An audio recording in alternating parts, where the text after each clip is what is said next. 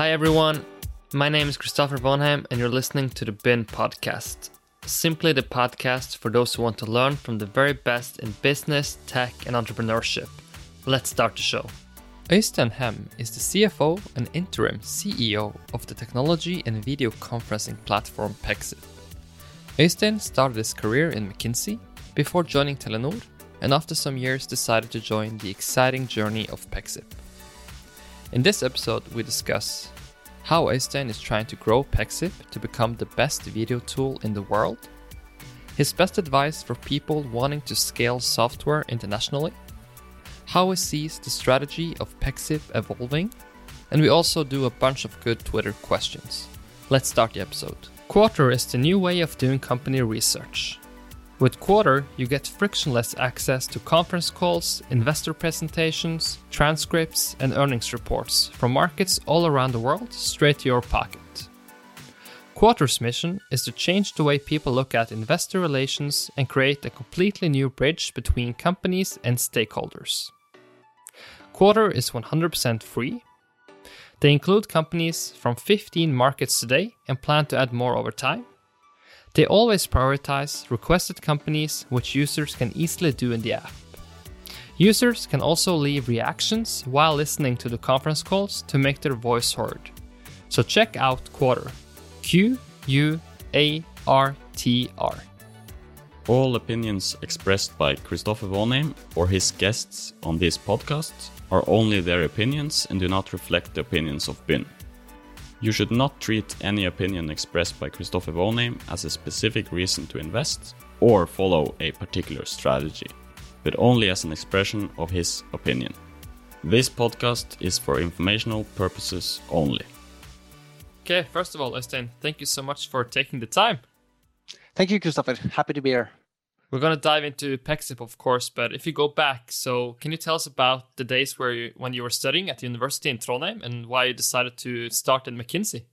Yeah, happy to. So, as you mentioned, I studied in the university in Trondheim, a combination of really technology and economics. So, a fairly broad exposure and gave me an okay understanding of both technology and business and finance.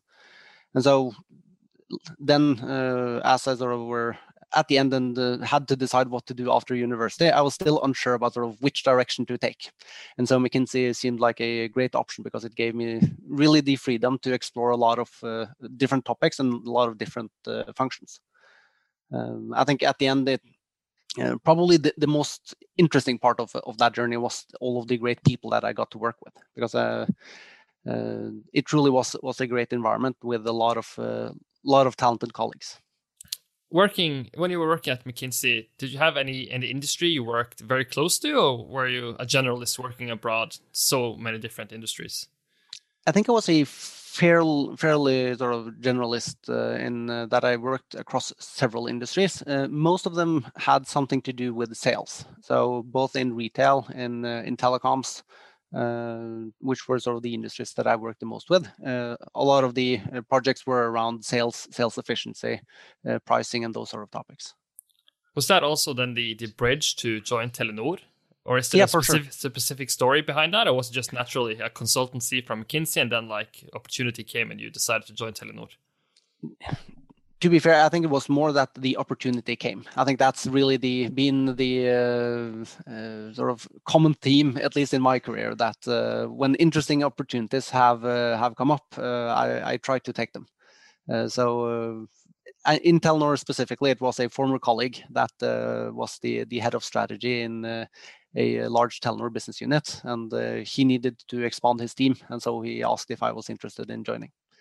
And I think at the time, for me, it was important to go from then really deep diving in a couple of months and learning a lot of interesting things, but not really having any responsibility of actually implementing the stuff that you advise on. For me, it was I was eager to also get my hands on that part of the experience of actually trying to implement and to get the results that you're looking for. Obviously, Telenor has this incredible story about how they got to be truly an international company. Did you work internationally at Telenor? Did you have any projects abroad? Some, but most of my focus was really into Telenor Norway. But in that, I got to work with also the other Scandinavian BUs, especially on the B2B side, as well as some of the other European business units. So I got some experiences internationally, although I think my core focus has always been on the Norwegian business. So tell us about the first time you discover Pexip. Is it when you are interested in joining them, or is it a previous experience? So I came across Pexip as a technology a bit before I joined. So I was aware of the company and sort of slightly aware of what they did. But in the end, the really sort of reason for me to join Pexip was to one, after having worked in Telenor for 6 years or so, wanted to have the experience of working in a smaller company. And after having worked mainly with Norway as my focus, also wanted to have that exposure to international business. So I think those were the two main drivers for me wanting to move from Telenor to Pexip. Even though sort of at the time left a substantial team with a huge business area and 50 plus direct employees, to then joining a company which was 90 people overall and really a bit undefined role as the VP of strategy. Super interesting. If we look at Pexip, can you tell us sort of the founding story? And of course, there has been two companies that has merged into Pexip, but can you tell us sort of the original story dating back? Yeah, I think Pexip started back in 2012. So at the time, Cisco had acquired Tandberg, which was really an international powerhouse within video conferencing. And out of that acquisition came both Cisco sort of stepping up on their video conferencing side, but also quite a lot of people that over the years have left Cisco to found other companies. Pexip was one of those companies. And the ideas that the founders had was that at the time, video conferencing was really hardware based. So to have a video conference, you needed to, in addition to having the cameras and soundbars in the meeting rooms, you also needed these big specialized servers in your data center. They took in all of the various video streams from the different cameras and compiled them into one picture that they then sent back, so that you have more than one person on the screen at the same time. And yeah, and I think what Pexip saw is that video needs to scale beyond what can be done in these specialized servers, because hardware-based solutions rarely scale really well. So they set out that this has to be a software solution, and it has to be a software solution that can be run in the cloud, so that it can use standard-based or standard processors to do all of these computations that is needed to provide a great video conference. Which, if it was anything but video, would be fairly straightforward. But when you add the requirements in terms of having close to zero latency, because if it takes you half a second from when I say something to you hearing it, it's not a fantastic experience, right? So that was really the sort of core engineering challenge that the Pexip team set out to solve, and did so very successfully. And then you had the merger a couple of years ago. What was the story behind that one? So the merger, so back then you had Pexip, who then provided a software-based solution for video conferencing. And you had Videxio, which had, based on that software, built a video conferencing service. So I think Videxio really came out of the same type of need that video conferencing can't be hardware-based. It needs to be then a software as a service. So they set out to build a as a service offering for video conferencing. Over the time, they became a large customer of Pexip. So the underlying technology and the sort of user experience that you had was similar both for Pexip and for Videxio, but how you consumed it was very different. So when the two companies merged back in 2018, you had really this amazing sort of value proposition that you can get the same great user experience. And if you want to consume it as a software or if you want to consume it as a cloud service, it's really up to you. So I think that really sort of expanded the reach of both companies, because at the end, it's the same type of customer. It's very often the same type of bid, but then you can serve both alternatives and not have to sort of be hit and miss on half of them because the customer wants a different deployment option. Totally makes sense. Let's go back to you a bit. I mean, obviously, you joined Pexip to sort of join a smaller company, more dynamic, more fast-paced, I guess. And now you're sitting there as the interim CEO after being the CFO. How's that journey been for you personally, and how does it feel to have the CEO role right now? So I think it's been I think it proves the fact that you can't always plan your career. So being sort of able to take risk and to go for the experiences that you want to have, at least for me, has paid off. I think that's been true both when I joined Pexip, but also in taking on other roles previously in my career. And then it's really been about having joined Pexip, trying to provide more value, finding ways to be useful and helpful to my team, which has helped me then first take on the CFO role back in 2019. And then now that with OS's departure, our former CEO, also then put me in the position to have the interim CEO role. I read an article where you said that you think your strengths are that you're quite curious and you like to understand things, and also that you like to have your team to make quick decisions and let them experiment. Can you talk a bit about that philosophy you have and how you try to implement that in Pexip? Yeah, and I think part of the success was really that that's a philosophy that was there in Pexip already. So I think one of our core values has been freedom and responsibility, which means really that even though we have a clear company strategy and a sort of common mountaintop that we all want to climb, the how to solve the concrete problems that people come across, they have a lot of freedom to find the best solution. That goes within engineering on sort of how to solve particular problems that they face, and it's also applicable to sales. So how they both structure an offering to the customer and how they can sort of take our fairly standardized product and fit it to fit the unique needs of the customer. They have a lot of individual freedom in doing so. And I think that's really important because if you want to scale, the world rarely sort of fits a one-size-all methodology, and so you really need a culture where people feel that they have the freedom and also are trained to find the good solutions to the problems they face.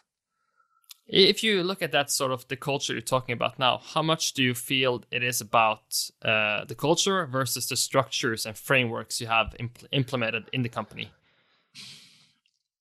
I think without that sort of common culture and a common way of doing things, and also to some extent a training in how to face different problems and how to solve them, you won't get anywhere. So you can try to retrofit a structure of agile way of working as an example, but if the underlying culture isn't there, it will be very, very difficult.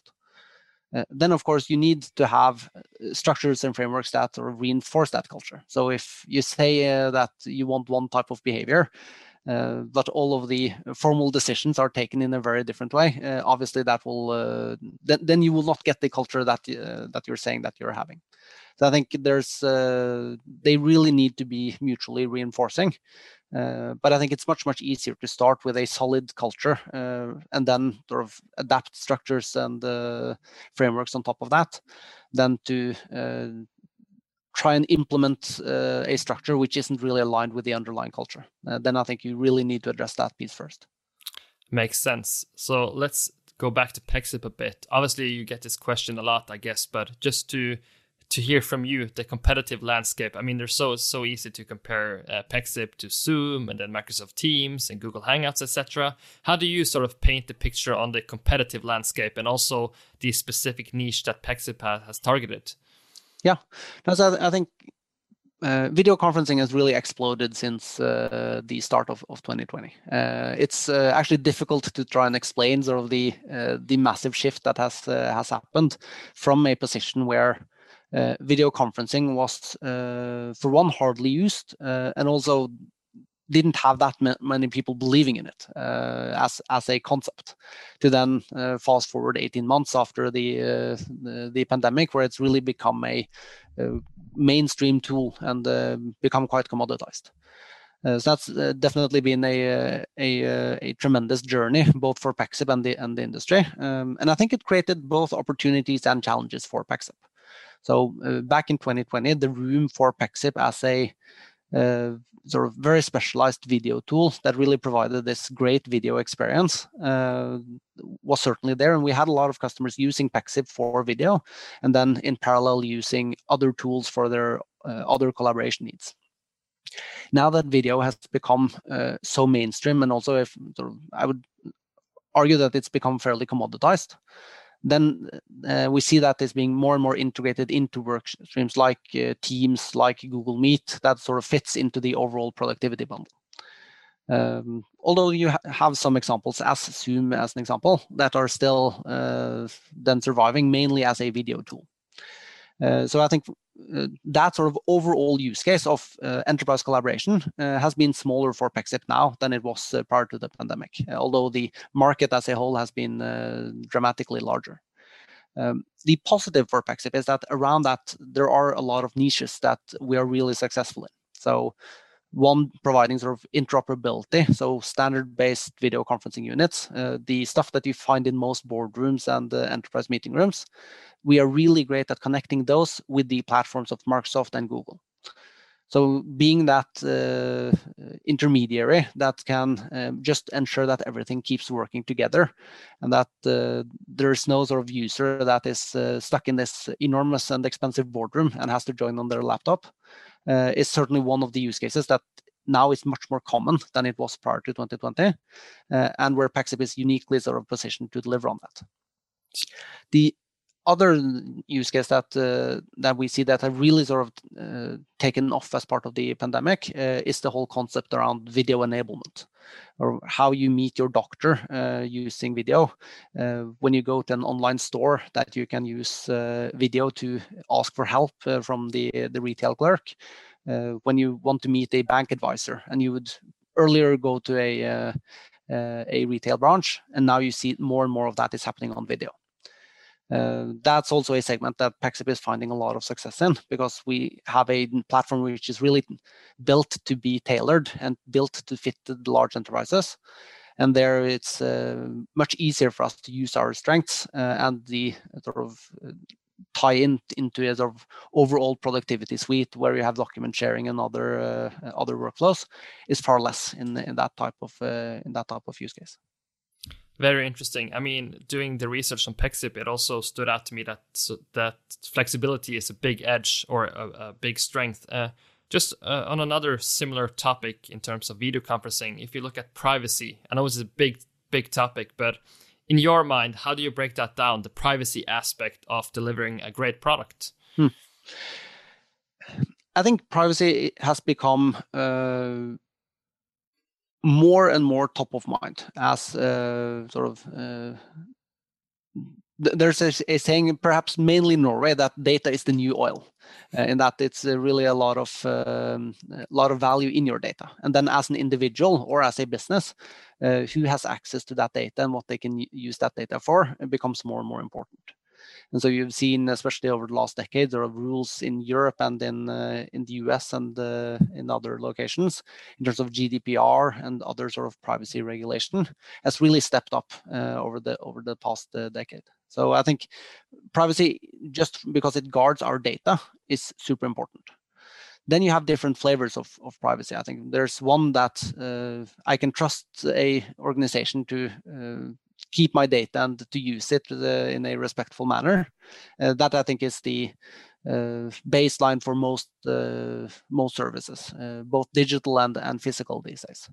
And then you have a different sort of privacy need if you are into more specialized use cases, such as the government wanting to have a top secret conference, the military that wants to have a meeting platform with their soldiers out in the field. That's where sort of the needs around privacy and the needs around having control and security are much higher than in most other use cases. Being a tech company, do you have sort of like a North Star when it comes to privacy, like a goal you want to reach? Or is it sort of something that just always top of mind and you always have to adjust, think about it? I mean, there is a case where if you go too private, you lose all transparency, and of course that isn't. Or you can argue it's a balance regardless.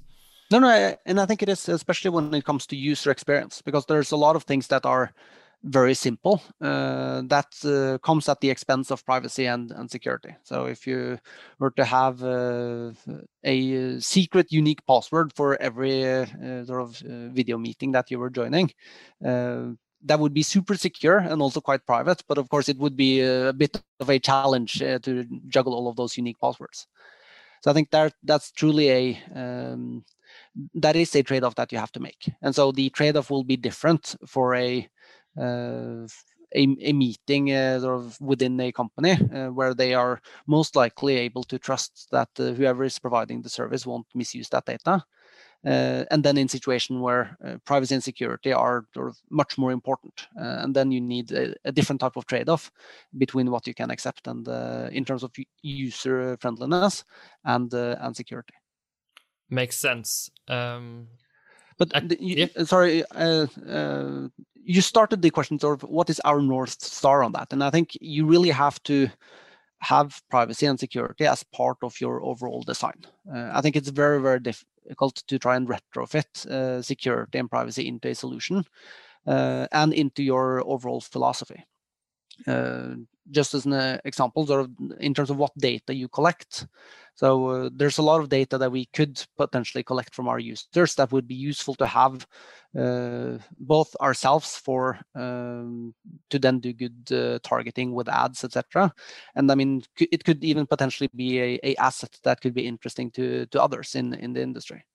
But for us, it's really been a sort of conscious decision to gather as little information as we need to maintain our operations, but to really ensure the privacy and security of our users, which is our top priority. And in that, there are then some trade-offs that if we need to err, we will err on the side of privacy and security, and really make sure that we deliver a great experience on that, and then risk not having all the data that could potentially be useful to us further down the road.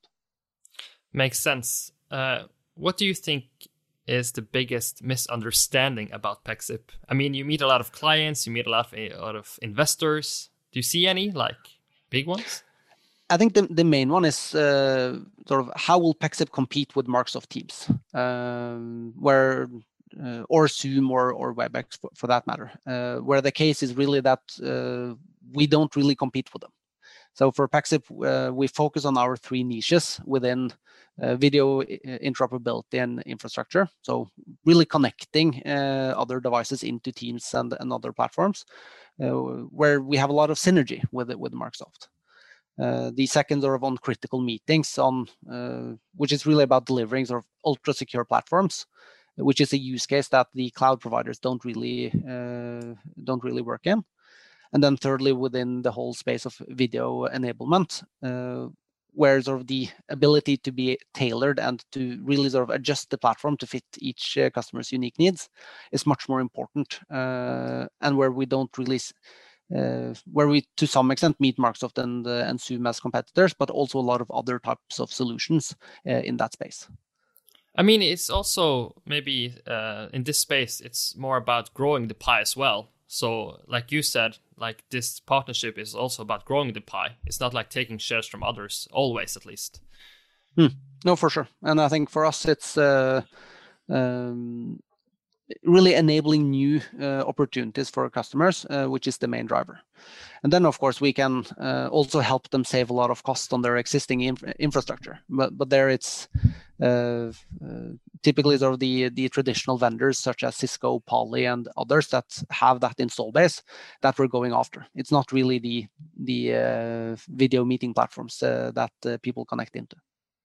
So for the listeners that maybe wants to know more about your clients, I mean, you have some very, very big ones. How would you like to, maybe in terms of explaining the clients, also explain the niche that you have targeted so they can sort of understand why you have those clients and why they have chosen Pexip as well? No, I think from the start, Pexip has really gone after the large organizations. So the large enterprises and also large public sector organizations. That's really been our target market. And those are also the customers that have need for video infrastructure and that have need for the security and privacy that Pexip can offer. And so, as an example, in the US, we have both 15% of the Fortune 500 companies as customers. Not exclusively. So most of them will also then have Teams or Zoom or other providers in their sort of overall collaboration and video suite, but they will use Pexip in parallel with those to solve some of their use case that they can't really solve with the Teams and the others. Then it's really about, then also in the public sector, having customers such as NASA, the US space agency. We're a proud provider of the European Commission. So there's quite a lot of Twitter posts with these large EU meetings where the layout makes it pretty apparent that it's Pexip that is being used. And also the US Army, which is a huge customer of ours. Can you say like what was the hardest client to land? I think if you look just now in Q3 of 2021, we landed DISA, which is the US sort of service provider for a lot of the armed forces, both the Army, the Navy, the Air Force, as well as some of the other sort of surrounding agencies and the White House and sort of that arm of government. That was a huge undertaking. So, from starting the discussion probably as late as or as early as 2016, with really sort of getting our certification in order to be able to even begin the discussion, to when they first were a customer of ours back in 2019 or 2020, which was about really a substantial customer for Pexip, but that was really a test rig. So they have run a extended POC with us for more than a year until they are now sort of launching Pexip as their main technology now from September and onwards. Okay, given that niche, is it also right to say that to land clients takes a longer time because the clients are bigger and maybe have more needs? No, and I think just this example is definitely the extreme, but it's also probably the most valuable reference customer into that space that anyone can have. So it's definitely an important win for us.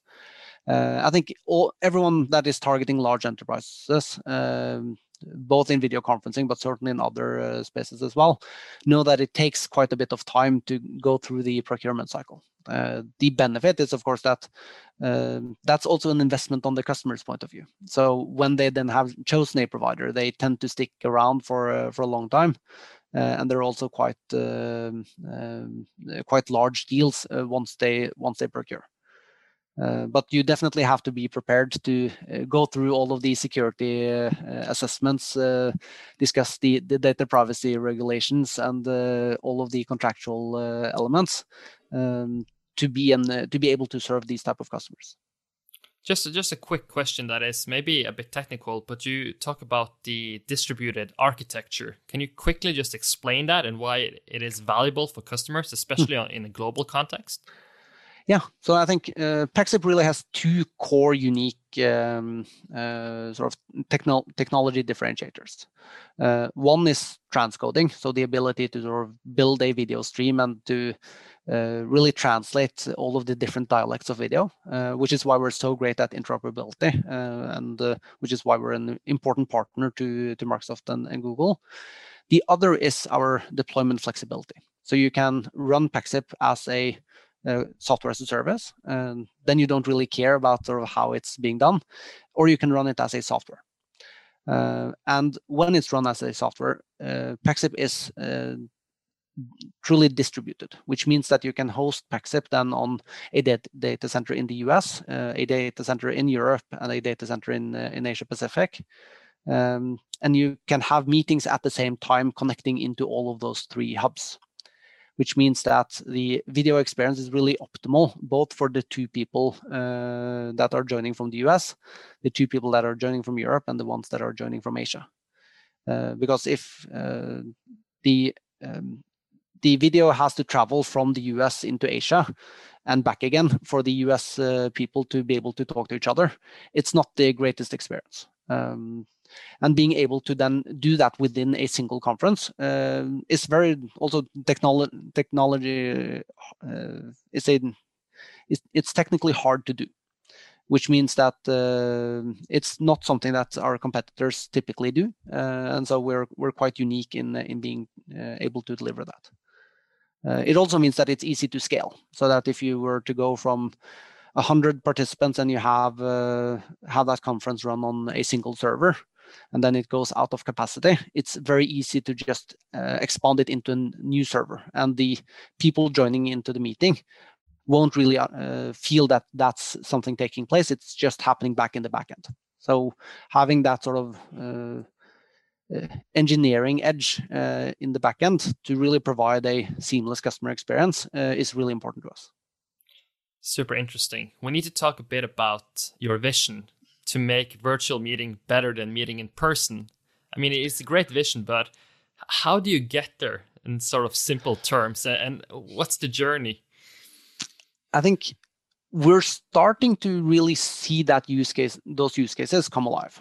So to take an example, if in a few years from now, it will surely be possible for us to speak our own language and have that automatically translated to the others, which means that if I'm meeting a important Japanese customer, I can speak my native tongue and they can speak their native tongue, which we are in general much more comfortable at doing than trying to discuss things in English, which is probably sort of not a native tongue of neither myself or the one I'm meeting.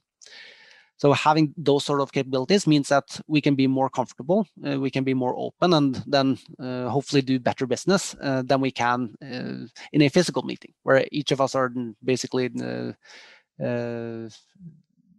we're trying to then translate our thinkings in our native tongues into English.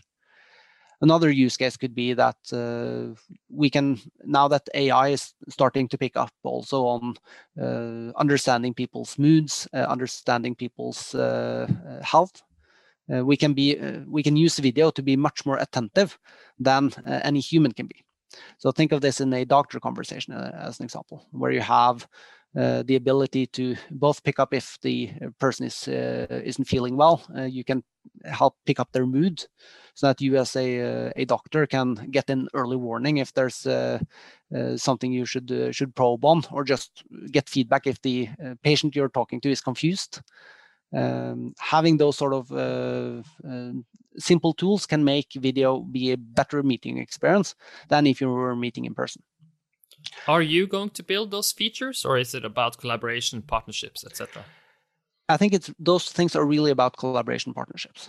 So we are now, as an example, working with NVIDIA to use a lot of their AI stack into our meetings, where NVIDIA has built a fantastic technology on AI in the use of video, but it's not super easy to access it because it needs to be run on the NVIDIA sort of graphical processing units.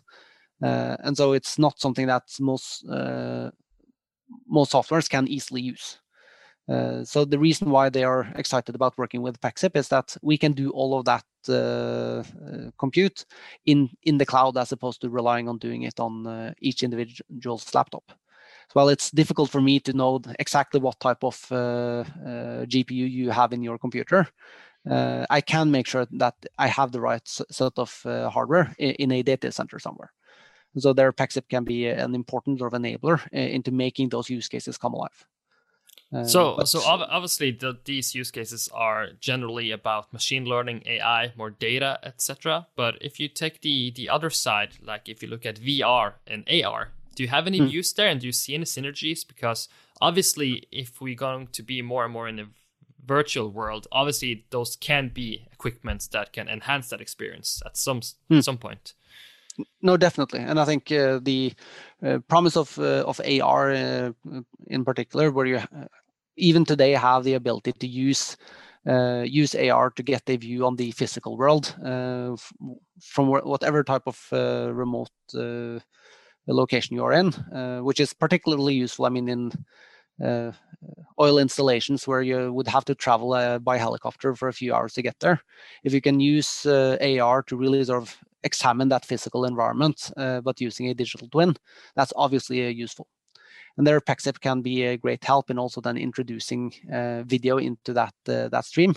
As an example, assessing that the actual real world fits with the AR model, and also being in direct contact with the people that are physically there to do repairs, etc.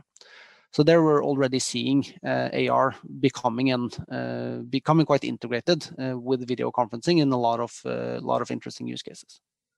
Will you ever entertain doing something in VR, or is it AR that is the natural partner?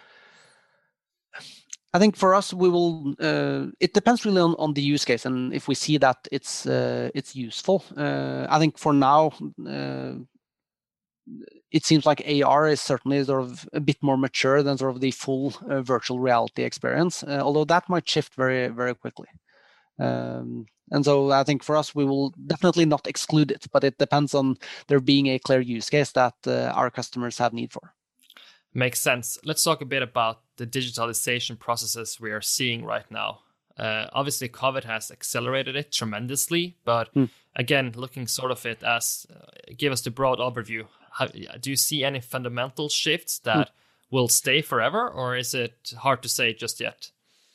I think COVID has really sort of forced us to move a lot of business interactions that we previously thought had to be physical into the digital realm. And I think a bit more high level is that a lot of the digitalization that happened prior to 2020 was really about automating away more lower value interactions, or having the customer do that themselves. So paying your bills online, which has been a very useful thing to be able to do now for a number of years, is really about taking something that isn't that value adding. So going into a bank to do that and doing it digitally, either automatically or myself doing it from my home. What I think COVID forced us to do is to take a lot of the more higher value interactions and to take those also into the digital realm. When we first did our IPO, we started in January in 2020.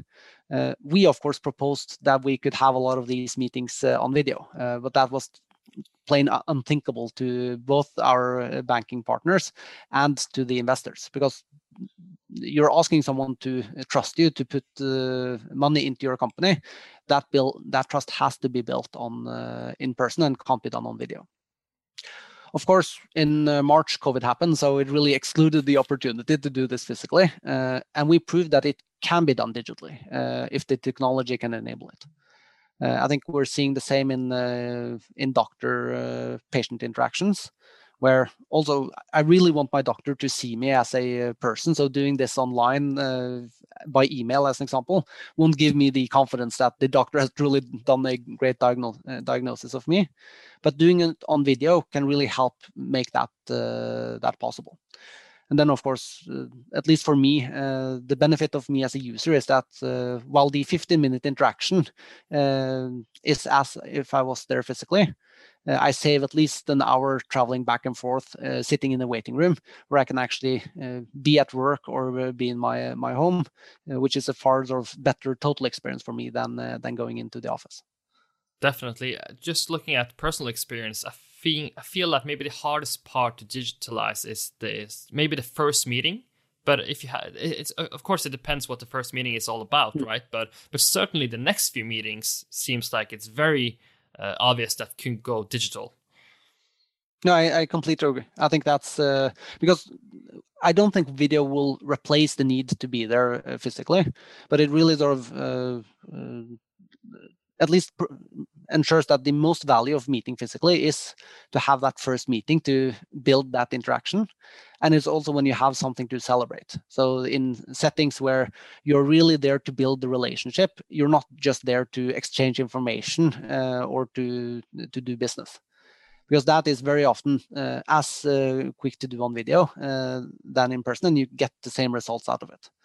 I certainly hope that we're not going into a world where everything is on video all the time, but certainly a lot of interactions and a lot of meetings will be far more efficient if it's possible to do them on video, and also far more sustainable. I think the impact of both travel within a city if you have to go from one location to another, but certainly between cities, if you have to jump on a plane to do a 2-hour meeting, it's a huge waste. And with sustainability and global warming becoming sort of an ever more important topic, I think this is one of the tools at our disposal that can really help us reduce the need for travel and the need for emissions. Agree. Okay, let's switch gear a bit. We have some questions from Twitter, so I'll read them up and then you can answer long or short, whatever you want. So what is the most common reason when customers churn, or say it in a more easy way, stop using Pexip? Yeah, I think one of the reasons that we have seen is as I alluded to earlier in our discussion on that customers are consolidating onto some large industry platforms. I think we are definitely seeing network effects on Teams, to some extent on Zoom, on WebEx and Gmeet. Luckily for Pexip, that has not been a major part of our growth over the past 2 years either. So for us, it's a relatively smaller piece of our business, but it's certainly an area where we're seeing more churn than in the use cases where we are unique. And I think that's a fairly general point in a lot of software, is that in the areas where you can be unique and where you can sort of at least either be the best one in the world, or at least aspire to be one of the best, you are much more competitive than in areas where you are simply one of many. I think for Pexip, the other big driver that we see is that we have much higher churn amongst customers that are small with Pexip, because those are either customers that are using multiple platforms at the same time, and so it's more likely that they can opt to another platform. And then some of them will opt for Pexip and then become a larger customer over time. And also, I think our whole value proposition, go-to-market, and business processes are really geared towards being great with the large enterprises. It's not really neither a technology or a sales motion which is really adapted to small and medium businesses. Next one is very specific, but I'll try it. How many % of new sales staff is still working at Pexip after 12 months? Great question. I think if I look at, bit of the backstory is that since the IPO, we have really hired a lot of people, especially in sales and marketing, to supercharge our growth. For us, that was the core premise of the IPO, was to take the unit economics and the sort of business model that we had validated and really scale that up faster than what we could do on our own cash flow. So we've hired a lot of people over the past 18 months. If you look at the team that was here, that we hired in 2020, I think in sales and marketing, in total, roughly 15% or so are still have now left the company. Which is in part then people leaving on their own accord, but it's also then individuals that weren't really a great match with Pexip, and where we've found a sort of a common decision that it's better for them to seek opportunities elsewhere. How do you find that balance when you're, I don't know if blitzscaling is the right word, but aggressive growth? How do you find that balance between the churn of the employees as well? Because there has to be a balance there. I mean, you can't go all the way on one side. No, for sure. And I think when you're really scaling fast, it's the recruiting process is probably even more important than when you're scaling at a more moderate pace. Because at the end of the day, you really need those people that come in that to be really great, because you don't have the same level of both an experienced team that can help onboard them, nor a manager that is probably needs to sort of scale up several new hires as opposed to just one. So I think that's the hiring process is really, really super important in that type of phase, because you need to find great individuals. Then you will from time to time miss. I think it's important to recognize that regardless of how great your sales process is and your recruiting process, there will from time to time be people that aren't that aligned with the organization. And then having the ability to detect that early on and to find good solutions is important. Because in the end, I think both Pexip as a company and individuals that aren't that good of a match, we will both benefit from discovering that early on in the process, as opposed to later on. It makes sense. Next question is sort of a follow-up question, but it's about when are you seeing that the sales capacity is fully up and running to the desired capacity? So I think for us, we see that it takes, we've said in the past that it takes between 9 and 12 months from when you join Pexip to when we're seeing sales results at the level that we would expect. In those 9 to 12 months, a lot of the work is around building pipeline. It's around being both learning the product and then starting to work those opportunities from start to close. And as we touched on earlier, that's especially in large enterprise, is a process that takes a bit of time. I think we're seeing now that it takes closer to 12 months and probably somewhat above that as well, which I think is in part a consequence of us scaling at a much higher pace. So I think part of that responsibility is almost to give them the necessary support, but it's also I think a trait of sort of the society in general now with the pandemic, where doing business takes a bit longer, both for customers to decide and to implement these solutions that they choose. The next one is about the cloud video interoperability. Will it still be as important in 5 years' time? Is maybe a more strategic question. Yeah. So I think that's a very interesting question, and I think for the since Pexip really started with interoperability, it has always been a question. So surely this can't be a solution 5 years down the road. And then now 9, close to 10 years later, it's actually even more important than it was in the past. So while I think that the exact use case that we're solving now, so standard-based video rooms into Microsoft Teams as a platform, that use case is probably less relevant in 5 years from now than it is now. But by then, I think there will be other platforms and other use cases that really need that type of interoperability. Because what we're seeing is that both the level of innovation within the different video platforms has never been higher than it is now. And they are sort of intrinsically motivated to not work that well with each other. Because at the end of the day, it's more important to create stickiness and reasons for the customer to stay within your ecosystem than to really work well with other ecosystems. And that is one of the, talking about sustainability. That's really one of the areas where Pexip finds a lot of value, because we are also humble enough to realize the practical difficulties that a lot of our customers face, and good enough to find good technology solutions to those problems. Just the last one. Maybe it sounds a bit brutal, but I think it's interesting regardless. Just I think the question was, why can't Apple just buy Pexip or the same capabilities if they wanted to? But that's maybe talking a bit also about the competitive landscape and the big players and Pexip being a smaller player, etc. But yeah, I think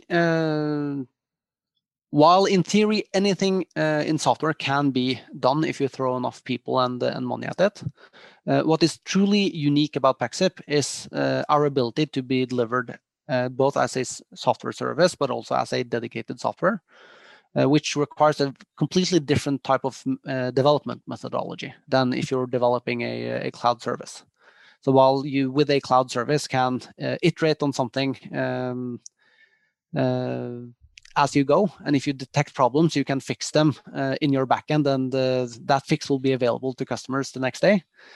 If you develop a software package, you really need to make a product that can live on for years without anyone touching it. And I think that development methodology, together with one of the most extreme test regimes that you will find in the software industry, is the reason why Pexip is so successful in serving large enterprises with a dedicated software. So that part, I think, is very difficult to retrofit, and it's difficult to take a cloud service and then try and repackage it into a software that you can send off. The other unique part of Pexip is really the aspect around transcoding. So taking in different types of media streams, repackage those so that each individual can receive something that they understand, because the dialects of video are slightly different if you're using Zoom or Teams or a video system, and their Pexip is really, really good. So having that ability to do transcoding without meaningful latency, which also means that you can add in a lot of AI things in the cloud as opposed to doing it on the laptop, is really, really hard. So it's really sort of hardcore engineering and a lot of mathematics that have gone into building that algorithm. And while it's, I will not say that it's impossible for others to do, there is a reason why companies such as Google or Microsoft have come to the conclusion that it's better to partner with Pexip than to try to develop this themselves. And that also speaks that it's to the fact that it's not certainly not a trivial sort of technology feature to add. Good points. Just some closing remarks. If we, again, go a bit more broadly, not just looking at Pexip, but more in general, what do you think is necessary in order to have success as a software company scaling internationally, either from Norway, Sweden, or Denmark? I think what has been crucial for Pexip is a starting position with fantastic people. At the end, that's really what you need to have. And it's so important because things will change sooner than you realize, and as such, it's you need people that can adjust and pivot based on that. I also think that a strong network that you can hire from and also experience in a lot of the challenges that you are going to face is super important. For Pexip, coming out of Tandberg, that was a crucial sort of part of our success, because we knew a lot of the both potential business partners in the industry and also some of the best people to hire in that early stage, which is particularly important when you're scaling internationally. Because while you can have a good network within Norway, as an example, to find that one individual that can take you to success in the US is super, super hard to do. And it's important to not underestimate that challenge of finding great people. And I think the other part that is absolutely essential is that in almost all cases, you will scale from a small base, meaning that you can't do everything yourself. So developing good partnerships and also knowing sort of what is your uniqueness and focus your development on that. And what is really things that you need to do, but that others are better at, so that you can buy sort of off-the-shelf software for that is super important. So staying focused really matters. Just a last question. There's a lot of bright people watching this show wanting to have an exciting career. Do you have any final advice for people that are maybe starting out in their career or want to have a change in their career? Like, obviously, you sort of taking the opportunities and you have had a very interesting story so far, but is there any advice you can give to other people as well? I think where my success has come from is to take the opportunities that have arisen. So